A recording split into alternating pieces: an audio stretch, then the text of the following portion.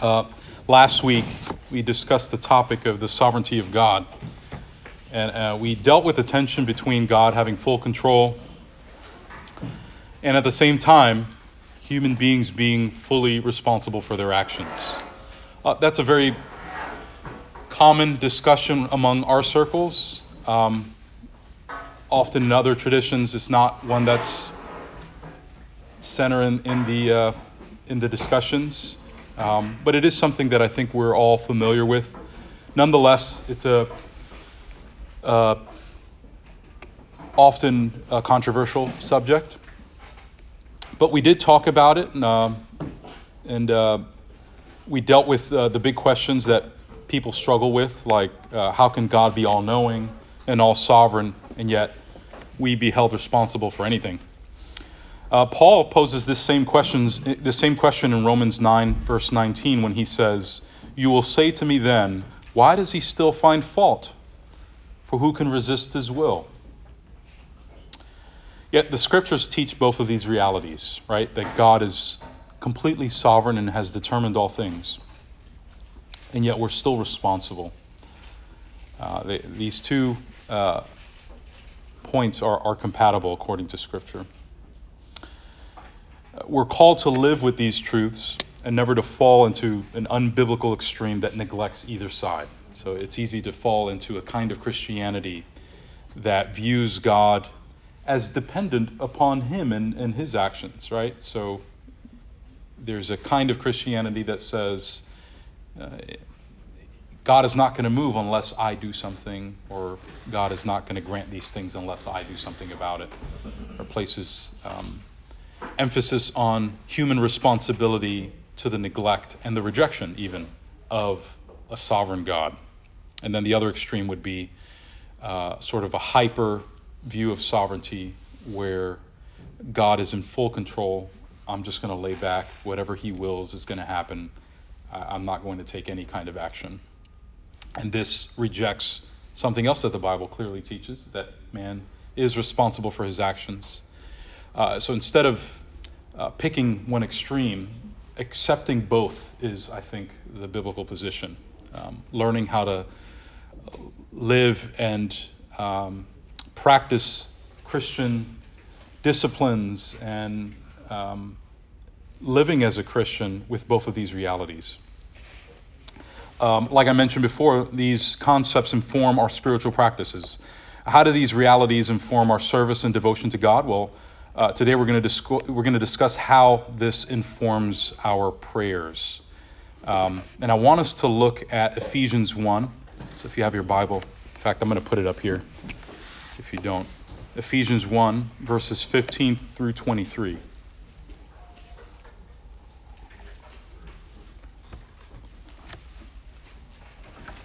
Ephesians 1, 15 through 23. And I'll go ahead and read it. It says, "For this reason, because I have heard of your faith in the Lord Jesus and your love toward all the saints, I do not cease to give thanks for you, remembering you in my prayers, that the God of our Lord Jesus Christ, the Father of glory, may give you the spirit of wisdom and of revelation in the knowledge of him, having the eyes of your heart enlightened, that you may know what is the hope to which he has called you, what are the riches of his glorious inheritance in the saints, and what is the immeasurable greatness of his power toward us who believe, according to the working of his great might, that he worked in Christ when he raised him from the dead and seated him at the right hand in heavenly places, far above all rule and authority and power and dominion, and above every name that is named, not only in this age, but also in the one to come. And he put all things under his feet and gave him as head over all things to the church, which is his body, the fullness of him who fills all in all." Amen. So Paul here is excited for the Ephesian church. There are displays there of genuine faith, which is proven by their love for one another. This is how Paul can tell that this church is flourishing in the gospel. And in Paul's excitement, he says in verse 16 that he has not ceased to give thanks for them in his prayers, and that they would continue to grow in the hope of the gospel. But prior to this passage that we just read, prior to verse 15, Paul expresses a specific praise to God. So before he starts talking about, for this reason, because I have heard of your faith, I give thanks to God for you. Prior to that, the whole beginning of this chapter, he's praising God. If you go back a little, you can start in verse 3. Let me move this here. There you go. Paul is saying here, and I put it up on the screen, Blessed be the God and Father of our Lord Jesus Christ, who has blessed us in Christ with every spiritual blessing in the heavenly places. And from that verse on, he praises God for the predestination of the saints. So prior to saying, I thank God for you, this church that is flourishing, that is loving one another, is growing in the gospel, he prefaces that with a praise to God for electing and predestining this group of people. In Paul's praise here, he's recognizing that even though everyone in the world is generally called to submit to God and to his Son, Jesus Christ, he realizes here that not everyone is privileged in that way. In other words, not everyone responds to the gospel. Right? This is part of Paul's theology here.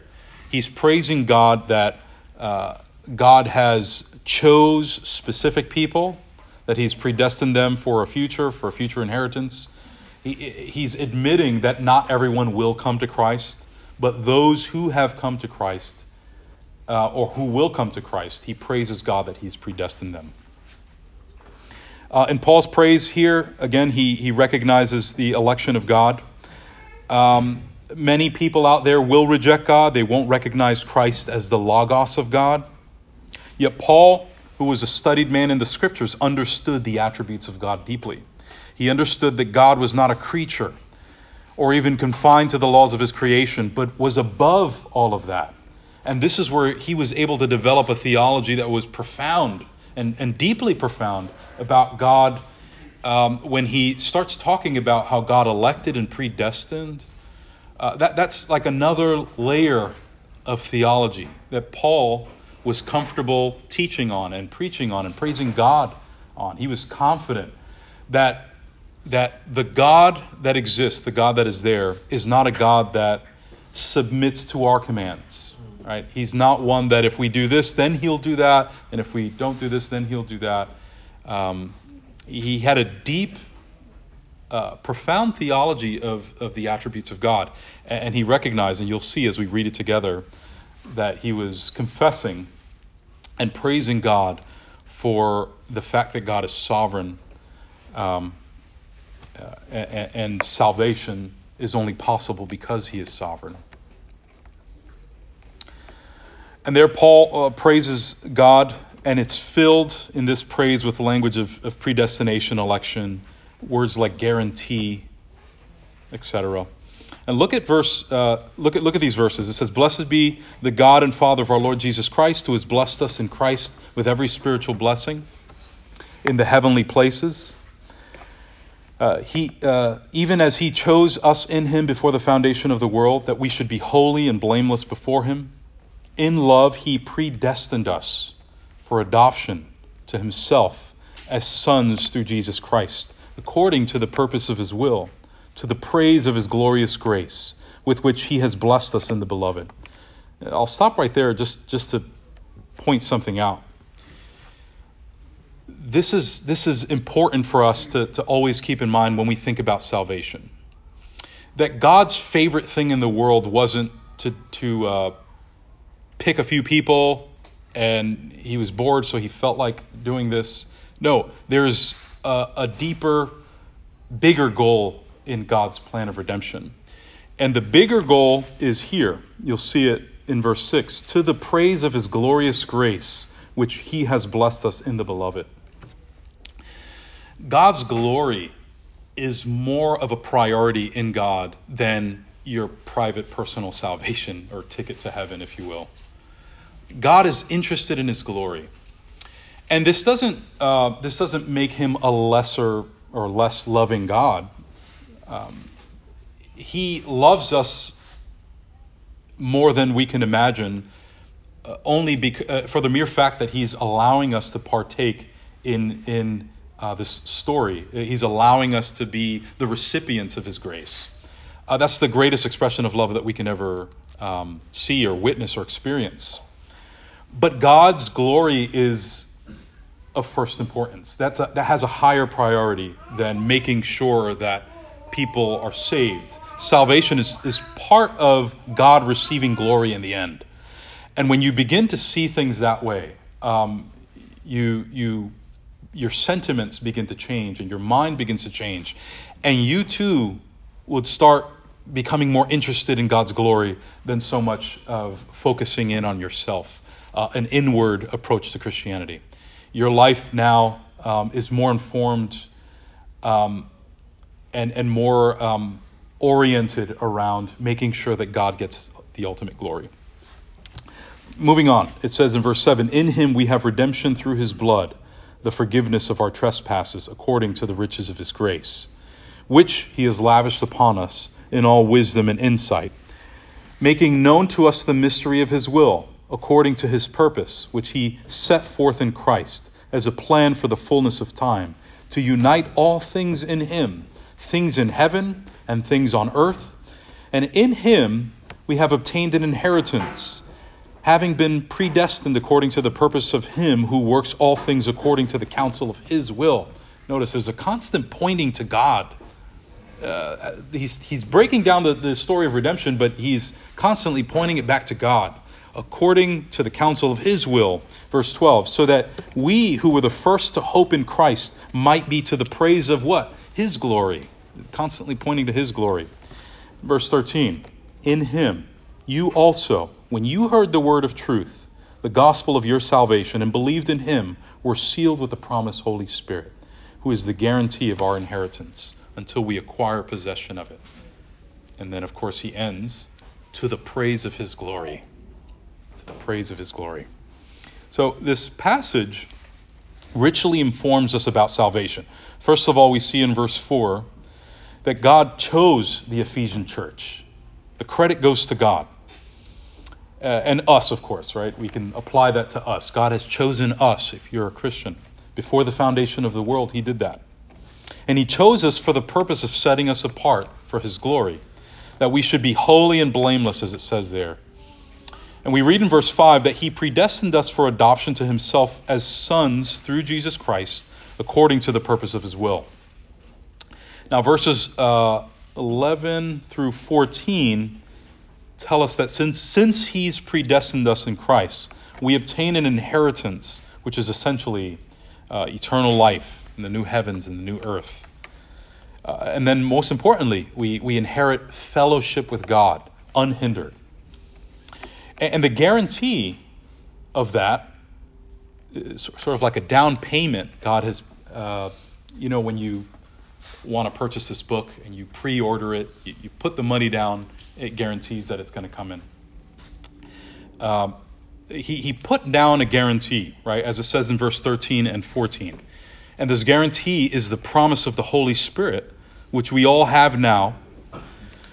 And this Holy Spirit would seal us until the day that we acquire possession of our future inheritance.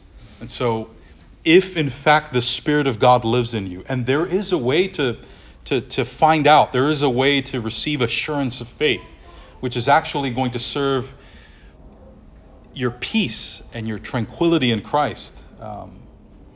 There is a way to find out, and the scriptures teach us how to do that.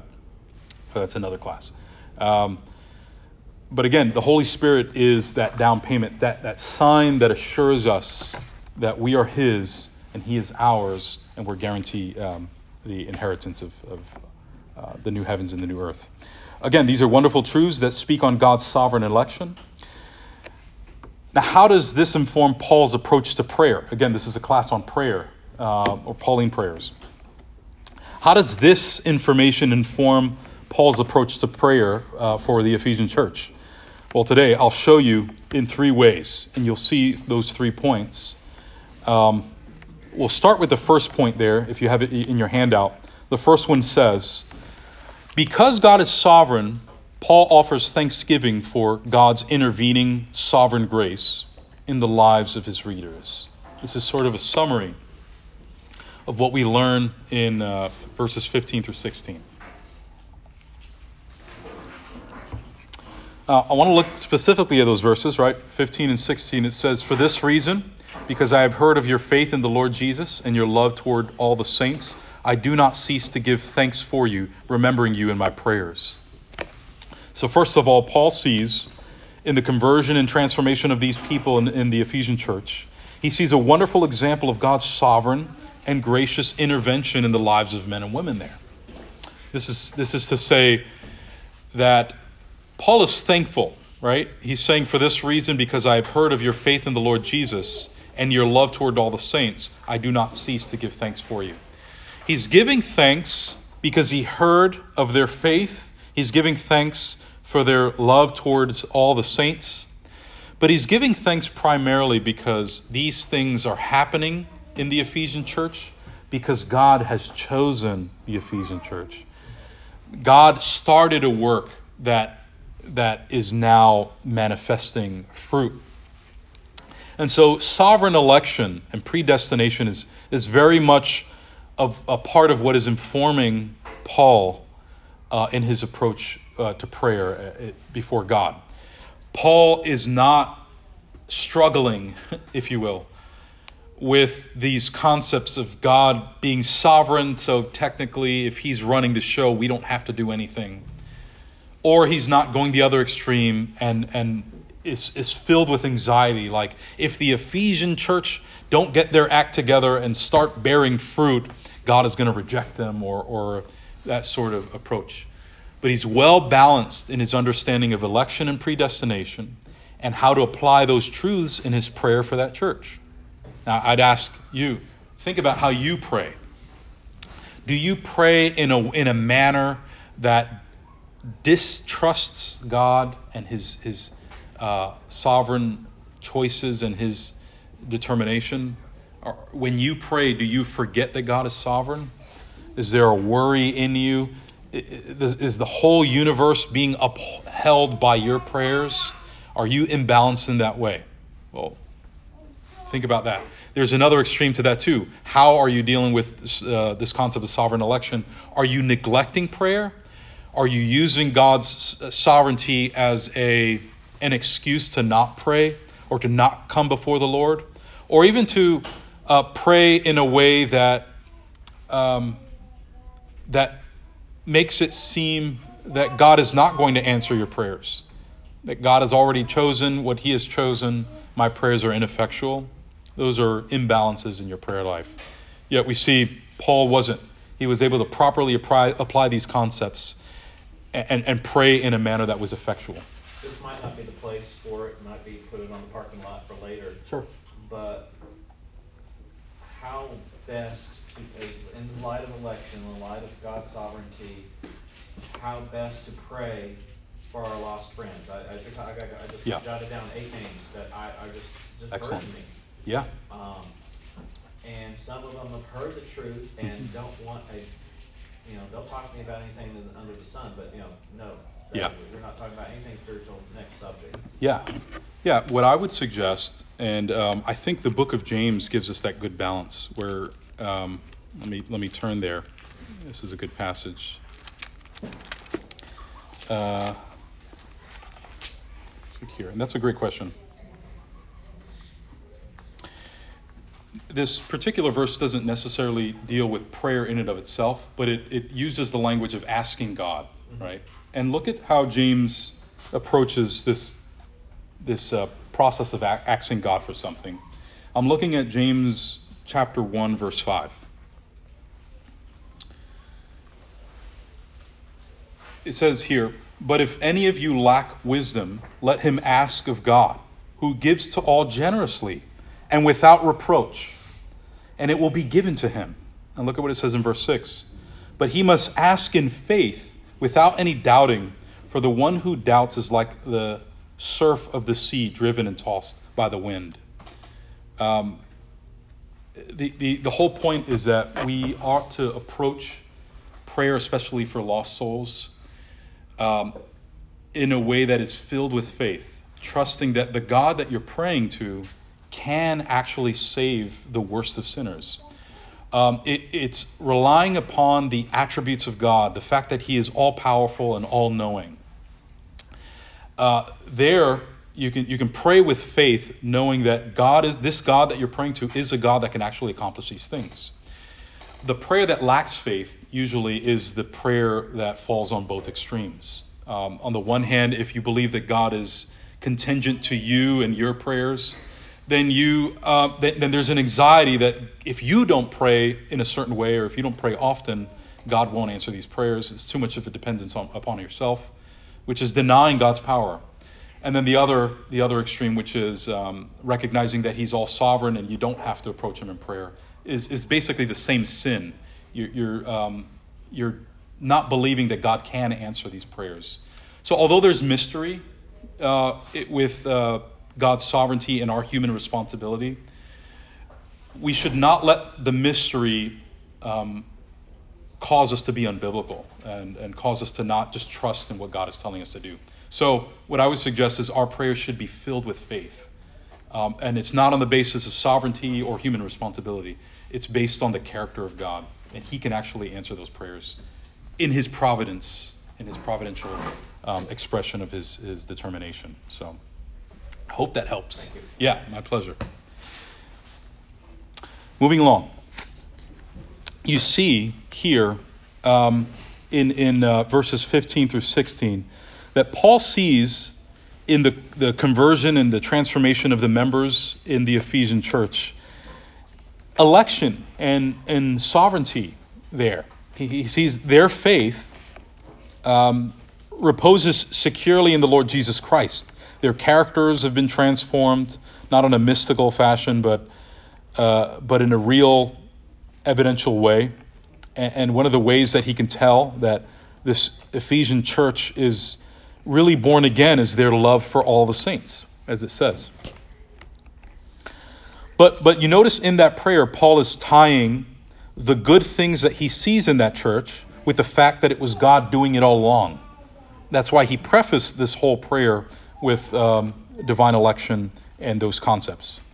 Since it is God who is working in them, Paul has not stopped thanking God. And he could have easily sent them a letter saying, "Thank you guys for representing Christ well."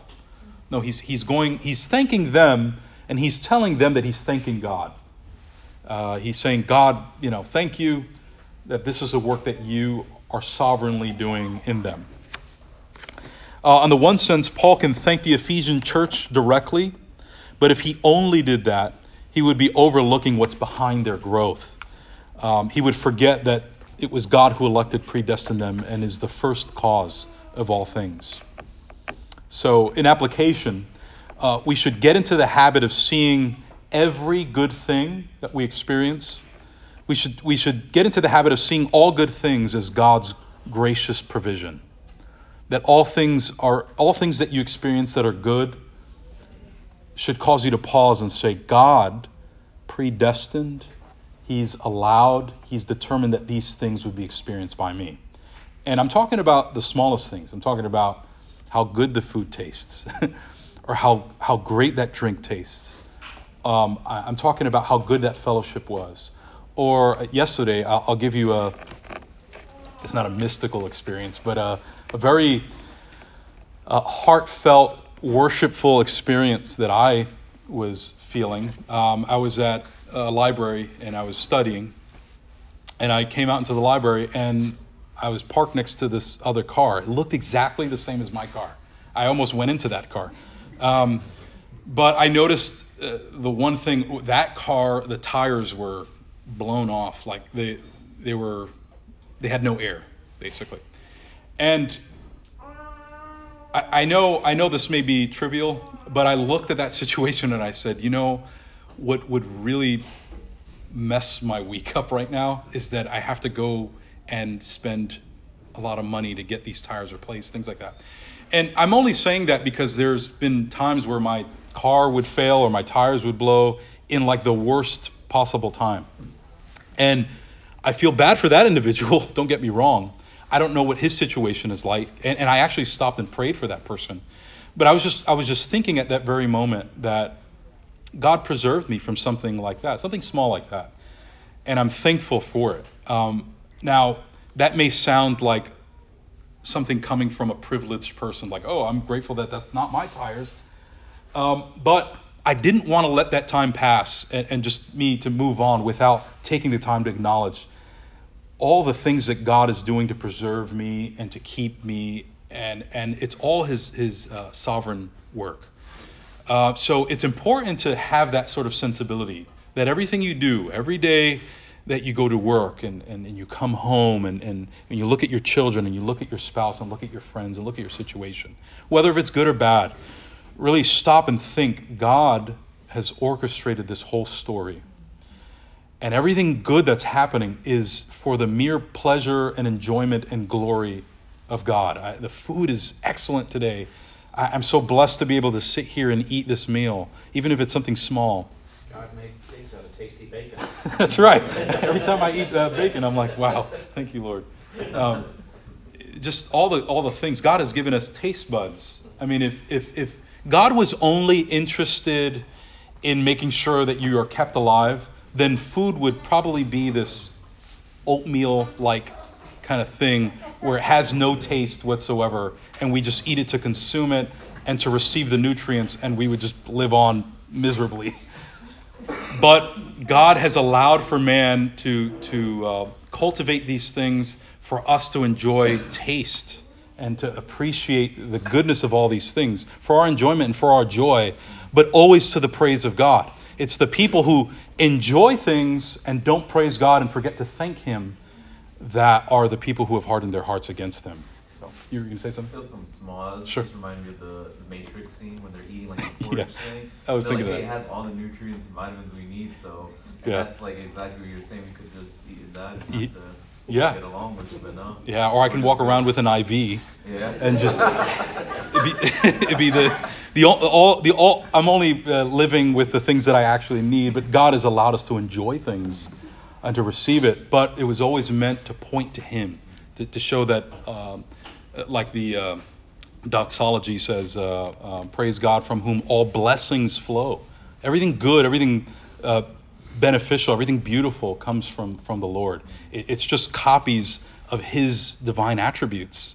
When you see something beautiful, remember that God is the fountain in which this beauty is originally coming from. It's an outflow expression of God's beautiful nature. So whenever you experience something good, let it remind you of the goodness of God and how wonderful He is in His essence. Let's go to point number 2. Because God is sovereign, Paul offers intercession that God's sovereign holy purposes in the salvation of His people may be accomplished. And this is based off of verses 17 through 19a. And this is to say that Paul is strongly passionate that God's will be accomplished always. Again, I'll read the verse or the verses 17 through 19. It says, that the God of our Lord Jesus Christ, the Father of glory, may give you the spirit of wisdom and of revelation in the knowledge of Him, having the eyes of your hearts enlightened, that you may know what is the hope to which He has called you, what are the riches of His glorious inheritance in the saints, and what is the immeasurable greatness of His power toward us who believe, according to the work of His great might. And this is Paul's prayer. He's praying that God would accomplish what He had promised He would do in the saints whom He's predestined and chosen. And this is an example of prayer that is passionate about God doing what He said He was going to do. And the idea here, and what we can learn from this, is that Paul, knowing that God is sovereign over all things, is choosing to pray for things that God has already declared He would do. And he's passionate to see these things come to life. Just as Daniel prayed for the end of the exile, because God had promised that the exile would end, So Paul prays that Christians may grow in their knowledge of God, because God has already declared his intention to expose his people to the glories of his grace, both now and for eternity. And so just as Christians cry out, "Come, Jesus, come, Lord, quickly," precisely because they know Jesus had promised to do that, so also they pray that God would continue to the work of his sovereign purposes in those whom he's begun to do the same. In other words, when a prayer to the church, a prayer for the church, asking God to help them grow and help them to see the goodness of God and help them to grow in their knowledge of God, is a prayer based on what God had already said he would do in the saints. But what led Paul to pray that is he's seen evidence in this community that God had saved them, had elected them. And so he's wanting to see more of it. He's wanting to see them flourish and to mature in the faith. And that should be an example of how we ought to pray. An example that's consistent with the sovereignty of God. That our prayers be rooted in God's promises. And that the word of God would compel us to pray and come before the Lord and say, "God, I want to see more of this. I want to see my brother grow in this way." Things that you know the Spirit is going to do regardless. The prayers of Paul were fueled with a spirit that wanted to see God fulfill what he had promised to fulfill. And if you look at verse 4, he's praying this because God has chosen us in Christ. If you look at verses 4 through 5, it's because he has in love predestined us to be adopted as his sons through Jesus Christ. And then verses 7 through 8, it's because God has lavished on us the riches of his grace. And it's for those reasons that Paul prays, and we should pray like Paul. God's sovereign grace in our lives must serve not as a disincentive to prayer, but as an incentive to prayer, just as it is for Paul. And this is why he starts off by saying, "For this reason, I do not cease to pray." And it's interesting, considering that he, in the first part of this chapter, he spent all that time talking about how these folks were predestined before the foundation of the world. And yet right after that, he's compelled to pray anyway. Again, it's for that reason he still offers prayers on their behalf. And what exactly is it that Paul asks for? You see, Paul's prayer here is that the Ephesians might know God better. And he prays for something that he knows that God will do in them regardless. Yet Paul prays, and he prays as if prayer is a means to that very end. See, Paul is aware that God accomplishes these things by allowing the saints to pray. This is how God allows us to participate in his redemptive plan. God accomplishes these things by allowing the saints to pray and to seek for these things at the same time. And even though we know God is the first cause of it all, God often moves through the wills of his people. Prayer is where, I would say, God's sovereignty and man's actions meet. God's sovereignty and human responsibility meet in prayer. What God has ordained for the believer often comes about when the saints approach God in prayer. So when Paul prays that the saints would know him better, he does this by asking him to give us the spirit of wisdom and revelation to the end that we would know him better. And we read in verse 18 where it says, "Having the eyes of your hearts enlightened, that you may know what is the hope to which he has called you." Here Paul acknowledges in his prayer that the need for God to act if any growth is to happen, which is why he speaks about the saints of having their eyes enlightened. This has been God all along who does the work of growth in us. And prayer is simply calling out to God to do what he promised to do in us and to those who he has chosen. Whatever the Spirit reveals, and in our case, he reveals it through his word, we must have our spiritual faculties attuned to receive what God reveals by his Spirit. And Paul models this understanding by praying for both things, right? He prays that God would reveal and that he would enable us to grasp it and to live it out. So there's a strong dependency upon God when you pray. On the one hand, you're praying for God to reveal, and on the other hand, you're asking God to enable you to receive what he has revealed in his word.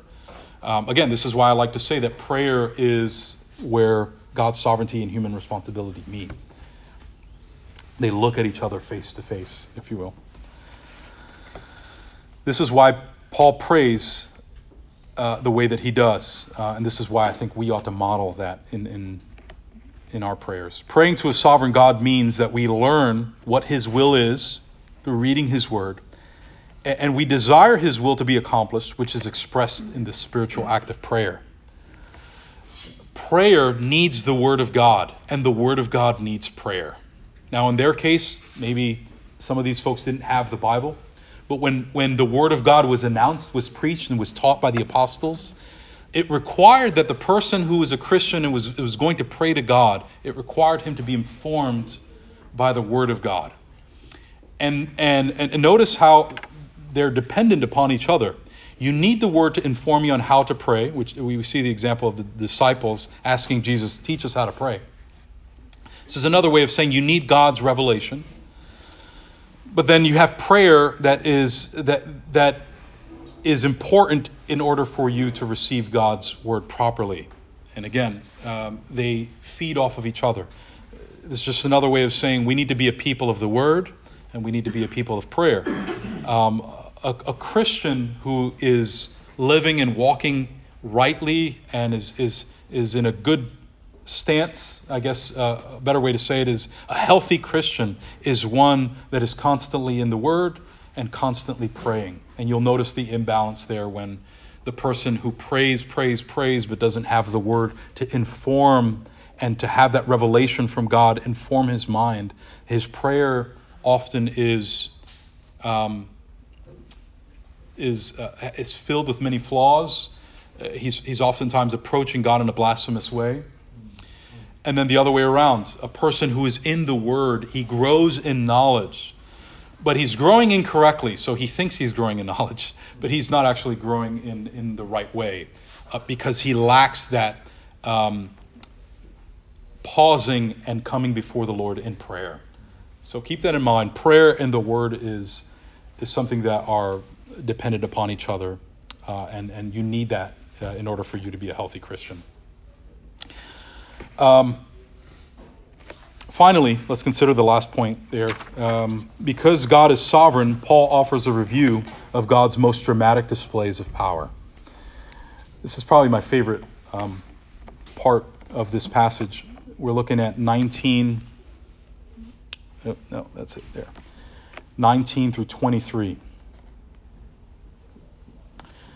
And often when we think of God's sovereignty, what may come to mind is all the ways in which God is holding the universe by the power of his word, and that's part of it, right? The cosmos being held up in its proper order and its orbit. Nature functioning according to its order, even though we're in a fallen world. These are things that sort of display that God is in control. He's holding all things together. We can think of God's sovereignty even in the events that are happening simultaneously throughout the world. We know that God is orchestrating all things according to his plan.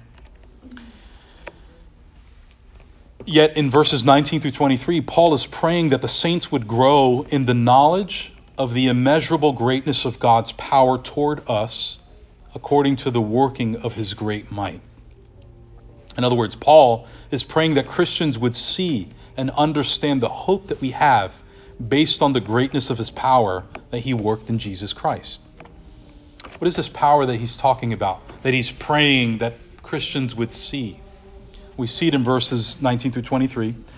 And what is the immeasurable greatness of his power toward us who believe, according to the working of his great might, that he worked in Christ when he raised him from the dead and seated him at his right hand in the heavenly places, far above all rule and authority and power and dominion, and above every name that is named, not only in this age, but also in the one to come.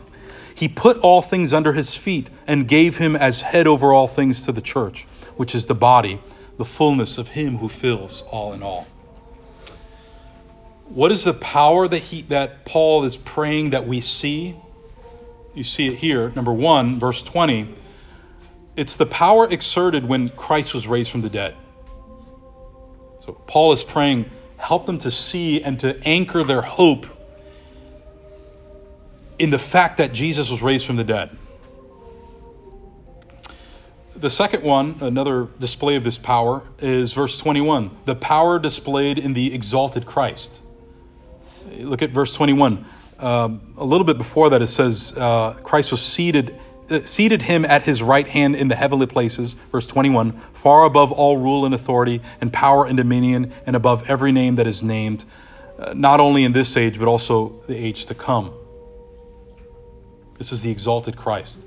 So Paul is praying, let the church, the Ephesian church, root their hope in and have confidence in the power displayed when Jesus Christ was exalted and placed at the right hand of the Father. And the last one, I would say, is verses 22 to 23. The power exercised by Christ over everything for the church. This is to say that verse 22 and 23, and he put all things under his feet and gave him as head over all things to the church, which is his body, the fullness of him who fills all in all. This is talking about Jesus exercising his dominion, his authority on the throne. First of all, we see with the first point, the power exerted when Christ was raised from the dead, verse 20. This is based on what God did in Christ. We can be confident and be assured in our future hope because God raised Christ from the dead. This was to display that Jesus Christ lived perfectly righteous on our behalf. If he sinned, he would have undergone penalty and death and corruption. But his resurrection was a sign of victory over death on our behalf. So if you've received Christ, you've also received his resurrection.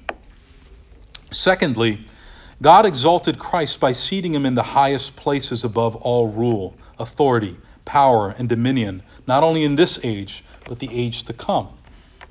And I think verse 21 is an insightful verse because contrary to many Christian views out there, this verse is telling us that Christ is reigning, not only in the age to come, but in this very age. The very moment he was elevated and exalted and seated at the right hand of the Father, his reign began, and he reigns now. And then finally, we see in verses 22 to 23, God's power is exercised by having Christ being head over everything through his church, which is his body, putting all things under his feet. Christ here is exercising his reign through the church's mission of preaching the gospel and making disciples until the end of age when all is put under his feet. Now, these are examples of power that Paul is praying his church would see, right? Paul is praying that the church would be made aware of this power that God has displayed in Christ. That they would be encouraged with the truth that if God sovereignly chose us, he will sovereignly keep us. And it's not just word promises. And sometimes we look at it and we say, well, I can't trust people's word. So I know God promises that if you believe in him, you'll be saved. But, it's hard to believe that. Well, Paul is praying that you would believe it not only on the basis of his promises, which should be good enough, but on the fact that Jesus rose from the dead, was exalted and placed in the right hand, which expresses his rule and dominion over all creation. And the last point, which is the fact that he's ruling right now through the church. Those are powerful examples that should give you confidence that if you believe in those things, if you believe that Jesus Christ did those things, you are guaranteed the eternal inheritance. Conclusion. In summary, we've seen that the sovereignty of God is meant to strengthen our trust and assurance in God. And this bleeds out in our prayers. It's not meant to discourage us in prayer and in Christian duty. When we think about the sovereignty of God, it feels like it gets in the way of our Christian duty. No, if anything, it ought to strengthen our Christian duty. It gives our prayers purpose, knowing that since we pray and our prayers are rooted in the promises of God, the unchangeable sovereign God, that they're effectual. And for me personally, what I find most attractive about this reality is that it allows us to be partakers of God's predetermined plan. We through prayer, we've been able to be participants in how God is working all things to the glory of his name. And so again, we've seen how Paul exemplifies these concepts, how to believe in a sovereign God, but also pray in the passage that we just exposited. So here's the charge. We should seek a heart that strongly desires that God's purposes be accomplished. We should be passionate about the things that God has promised he'd do. We should read his word often and regularly so that it informs how we approach God. And we should approach God in order for that to inform how we ought to understand God's word. Have both. That's what a healthy Christian life looks like. And we should view prayer as a means in which God uses those prayers to accomplish his purposes, which means that we're privileged to be able to participate in God's redemptive work as people who come before him and pray these petitions. So those things ought to serve your encouragement. Any questions or comments? Yeah. I'd like to offer two things for consideration. Mm-hmm. First, I think this is a tremendous example of encouragement. First of all, the Apostle Paul not only prayed for this church, but he wrote a letter to them explaining that he prayed and what he prayed. Mm-hmm. What an example for us when we have fellow believers that are hurting, that we can say, oh, I'm praying for you. But if we can let them know what we're praying, why we're praying, Amen. How we're praying, what God's sovereign will is. That's the first point. The second point is, I know I may have mentioned this person before, but we were privileged to know a man by the name of Dr. William McDowell. And he was quite a renowned Reformed theologian. And he actually was the English editor of the New King James Bible. Extremely competent in Hebrew, Greek, he even knew some Aramaic. Phenomenal man.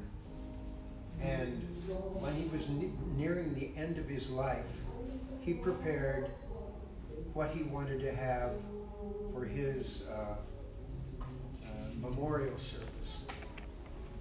He asked one thing to be read, Ephesians 1. Because there's no finer example of what he could say and his encouragement for everyone that would be there, believer or non-believer. Yeah.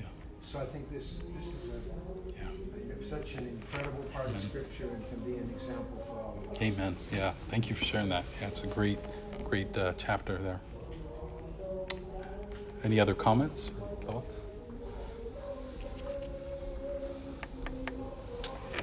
Okay. Well, thank you all. Let's go ahead and pray. Our Father, we thank you for revealing your sovereignty to us in Scripture. We ask that you would help us to pray like Paul, where he acknowledges your hand in everything, yet still pleads for you to accomplish your purposes in the saints. Help us to model after that. We thank you for encouraging us in the promises of God as we read in this passage.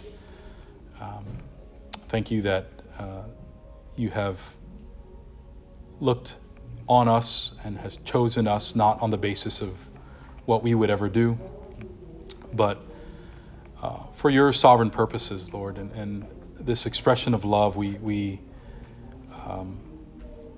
should forever be thankful for, Lord.